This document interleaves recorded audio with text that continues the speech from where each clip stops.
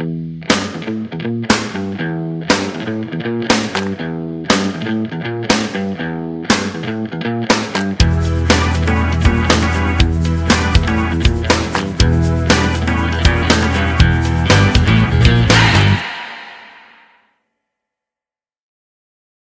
and welcome to the Childhood Evolved podcast. I'm your host, Teacher Alex. For me, this podcast is all about looking at the state of childhood as it exists today and continuing to evolve it forward. Childhood wasn't even recognized to exist at all until relatively recently in our human history. And since then, it's been getting better and better. And not by accident, because people care, they speak up, they advocate, and they just don't give up, and things continue to improve. So that's why I started this podcast, to be part of that conversation. Not because I have all the answers, but because I have so many questions and so many things I don't understand. And so being part of this ongoing conversation is really, really important to me. So today we're going to talk about how to find a good preschool, what to look for, and how to identify programs that are high quality and programs that maybe are not so great for your child or your family.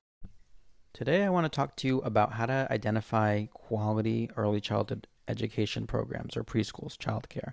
There's such a wide variation in quality out there, and it can be really tricky, even for me, for a professional in the field. It can be really tricky to identify a school that's actually good, or it's going to be a good fit with what I believe as an educator. I can imagine it would be really tricky to find a school that's going to fit your child, especially if you're not equipped with as much knowledge and information about what high quality is. And if you haven't been through it, you may not have a strong idea of what a good match with your family is going to be. So that all of that is kind of what made me want to create this episode today, start tackling these problems. So I can tell you that even as a preschool teacher, trying to find a job, trying to find a school that's a good fit for me is challenging. Looking at a website, even going on a tour or a job interview isn't going to really let you know if that program's a good fit. They may talk the talk, but do they walk the walk? Do they carry out the values that they're saying they have? Do they make the sacrifices or pay whatever the costs are in order to get there? Do they really care about what they say they care about? Or is it kind of just an afterthought or something nice to say on a tour or in an interview? You don't necessarily know that until you're in it. It can take a few weeks even to really start to see what's actually going on at the school. So as a parent, you're going and looking for what's going to be a good match for your child with even less info. And it can be really hard to even find schools that have spots that fit your price range, that are close enough for you to drive to and be part of your morning commute or routine or whatever the case may be. And it's hard to know what information to use and what information really isn't going to help you. For example, a school being in a good neighborhood, even a school costing more, really doesn't correlate to anything in my experience. It's not going to help you out to know that the school is in a certain area. And I've seen what happens when there's just a really poor match between a child and a school. If a school isn't good and a child is relatively typically developing, not having a lot of behavior issues and things like that, you can kind of skate along beneath the radar, which, that isn't really good either. But if your child is going to have some special needs or transitions and changes going on in their own life, and they're going to start acting out, it can really become apparent that a school is under-equipped to actually teach and actually take care of children. Because it's when things get harder that your skills as a teacher are actually tested, and your values as a school are actually tested as well. So I've seen children acting out. Their needs aren't really being met, whether at school or home or whatever, both. And the staff don't really know how to meet the needs. So maybe the staff just come down a little bit harder on the children or try to be more controlling. And that just kind of makes the whole thing worse. It's a cycle. The children feel judged and they're not going to behave well. So when children feel okay, they'll behave okay. And when children don't feel accepted, cared for, loved, they're going to act out even more. So I would say that one of the best things about preschool and early childhood education is also one of the biggest challenges. And that's that pretty much people can run it however they want. There's some basic health and safety rules and laws. You might have to take a few classes or meet a fairly low educational bar to be a director or teacher. Beyond that, you can pretty much do it however you want. And this can be really, really cool because you can find a school that's a great fit for your family.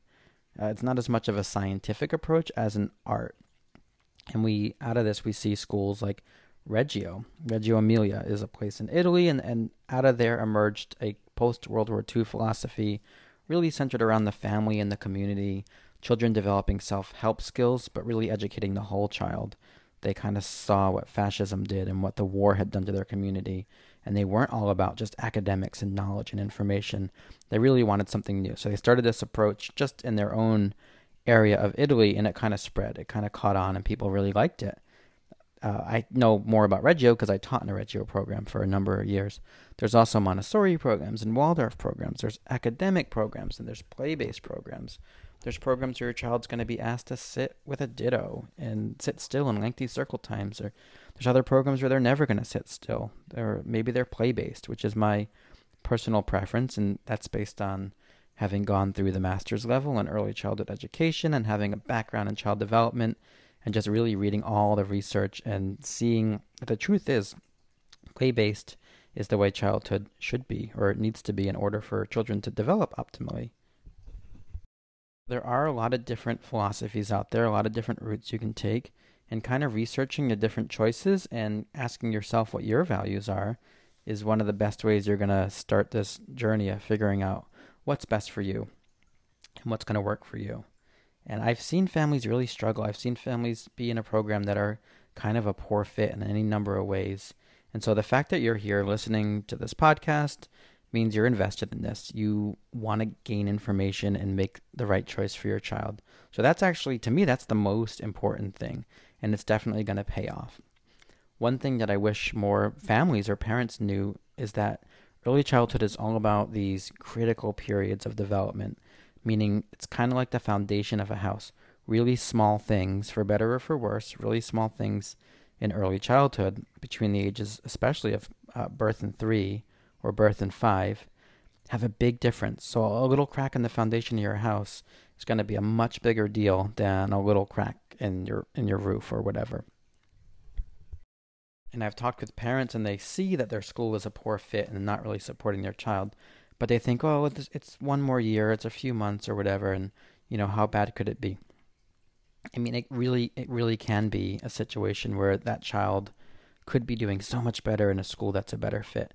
If they're with teachers that are not really supporting them, not really caring for them, that child may be picking up all kind of different thinking habits and internal stories and dialogues they're going to be telling themselves maybe on repeat for the rest of their lives. These things really stick, right? Maybe you think back to your own childhood and something powerful that stuck with you that someone said. For better or for worse, something really good, something more challenging, we can remember these things if we think back. And so even a little bit of time in something that's less than ideal really just isn't good for early childhood. And so I encourage you to be a critical thinker and try your best to find a program that's going to be a good fit. And you can do this, even if it's tricky, even if it's challenging. I've seen families really make sacrifices in order to put the care of their child where their child is going, 5 days a week, 40 hours a week, in order to put that first. And it can be tricky, but it's going to pay off in the long run. We know that there's even concrete outcomes that happen with early childhood education. They've done studies on this. Children with high quality care are going to get in less trouble with the law later on in life. They're going to do better financially and have better jobs and relationships, things like that. So keep in mind, even a few months or even a few weeks in a poor environment or a poor fit environment or both can make a difference. So it's more of an art and less of a science. So another thing is, I would say take all advice with a big grain of salt, including me. Because along this journey, there's so many people that are going to tell you what to do for your child, what to think, what to believe, do this, don't do that. So much of parenting advice, or any advice really, is value-based. And so what I have to say comes out of my own education, my own teaching experience, my own childhood. But what you have to do is follow your gut. Deep inside, you know what's best for you, what's best for your family, what's best for your child. So a good place to start is to just really look at what's out there with a clear, honest view. And in order to do that, we need to gather some information. For example, in 2016, NPR did a survey of parents, and they asked them, do you think your child's childcare situation, and they did use the word situation, do you think your child care situation is high quality? And 88% of these parents said yes, 9 out of 10. And in my experience, most parents are pretty happy with their child's preschool, and they think it is high quality and everything's all good. So another large-scale government study found that less than 1 in 10 childcare arrangements actually are very high quality. 1 in 10. They found that most children are getting a fair amount of quality in their childcare arrangement. And one of the biggest indicators they used in this study of quality was what they called positive caregiving. And this is pretty much exactly what you would think about or imagine when that word comes to mind. Things like a teacher listening to children, responding kindly and gently to them, answering their questions, patting them on the back, inviting them into their lap, smiling with them, basic emotional stuff. These things that all children deserve and need. They call it positive caregiving for the purposes of their study. So they found that only 9% of children are getting a lot of this. 30% are getting a fair amount, okay? 53%, that's over half, are getting some, and 8% are getting hardly any. So when you take that together, 53 and 8, over 60%, over 6 out of 10 children in the U.S. are getting hardly any or only some of this really basic positive caregiving that you would hope your child is getting tons and tons and tons of all day, every day, right? I mean, it's the best stuff. It's what children need. And like I said earlier, you can't just assume that if your school's in a great neighborhood or the teachers seem friendly when you're picking up or dropping off or it costs a lot, that you're going to be doing really good in this department. It's not necessarily correlated, at least not in my experience. And I think you really got to dig deeper and see what's actually going on. And it can be hard. It can be really difficult to determine what's out there in terms of quality and how to find a school that's going to give you this stuff that you want, that I'm thinking you probably want for your child, right? And so there's this big gap between a large number of parents thinking everything's great in their school and this relatively small percentage of children that are really getting what they deserve. And parents thinking their school's great, maybe it's really not as good as they thought. And so I've kind of been scratching my head over this for a long time now. It's part of the reason I was drawn to this career in the first place, I think. And it's really a big part of the reason why I started this podcast. Although I'm not speaking just to parents, I'm really speaking to anyone that wants to evolve the state of childhood forward.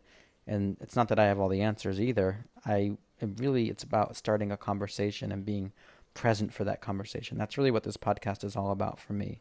But when I see this problem before me, this gap between what people think they're getting and what they're actually getting, it really bugs me. And so I want to be able to help you, the parents, or even teachers listening to this, really evolve that state of childhood forward. And children spend so much time in childcare, daycare, preschool. So that seems like a really logical place to start to try to make things better there. So in my experience as a teacher and being in this field for all these years, I've seen a lot of really well-meaning teachers or programs that just can't quite pull it off because it's really hard. Teaching children, caring for them, getting through a day with 20 or 30 or 40 kids, keeping on schedule, keeping the environment clean, keeping good relationships with parents. It's a lot to do, and it can be easier to rely on being more controlling, whether controlling of your kids or controlling of other staff members or supervision. I've seen schools and administrations really come down on their staff and really just want things perfect or in a certain way, and that can filter down to the children too, and to being more controlling and things like that. The good news is quality is actually pretty simple, and it's stuff that would, in retrospect at least, seem kind of obvious and seem kind of like what would resonate with your gut, or at least with most people. And for me, it boils down to two really big things that are essential to look for in any childcare or preschool situation. And those two things are play and relationships.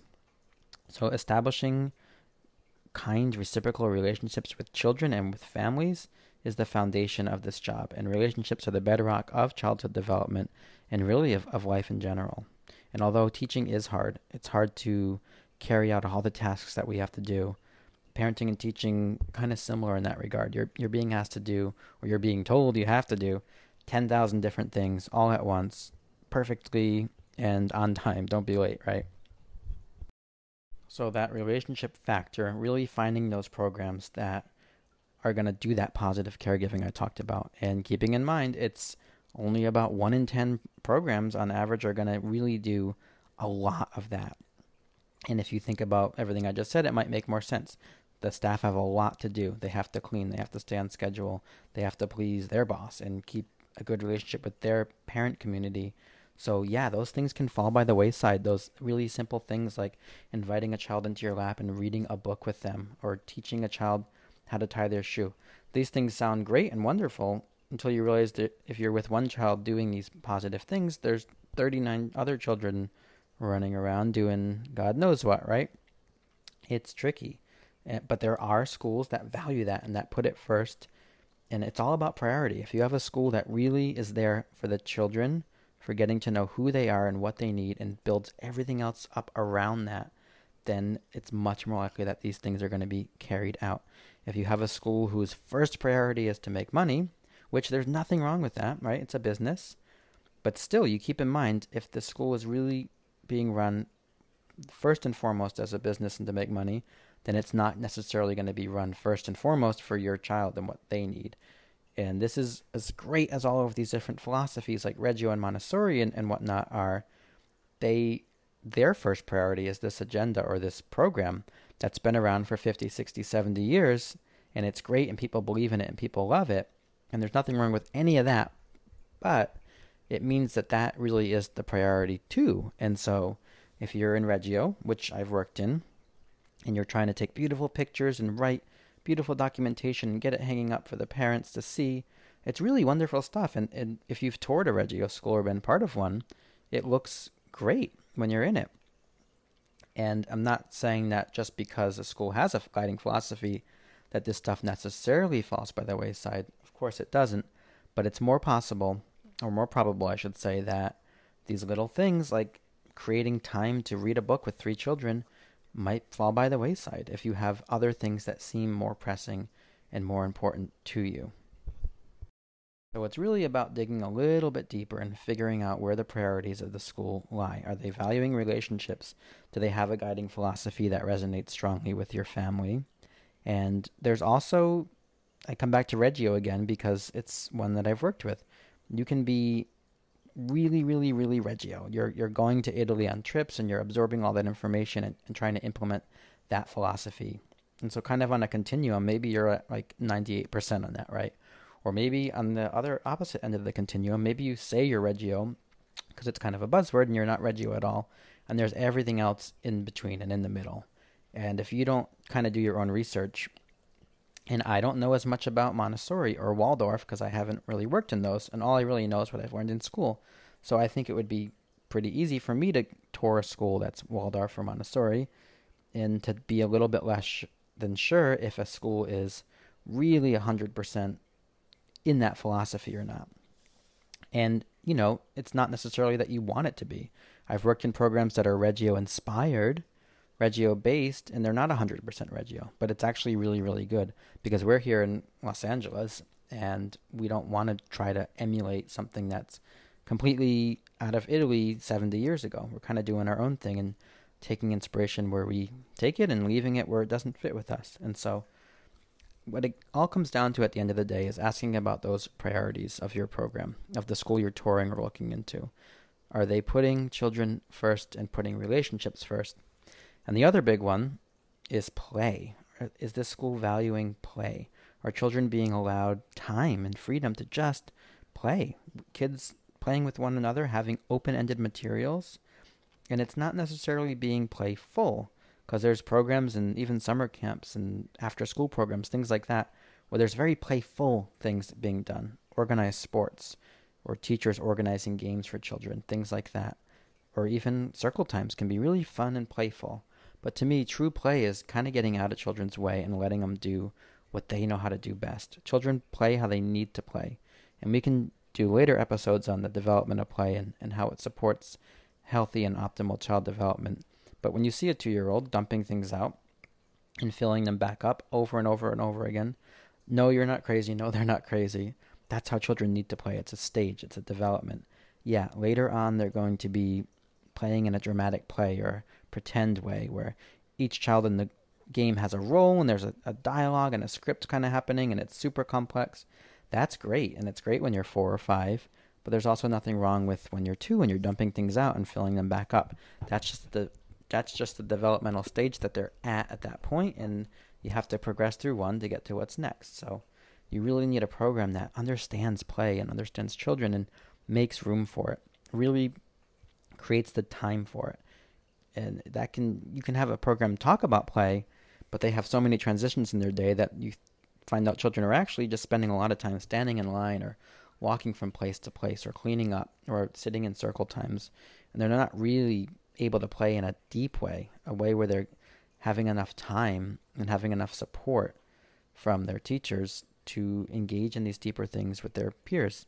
And so if a program doesn't really support that, then it's not really going to happen and unfold on an ideal timetable.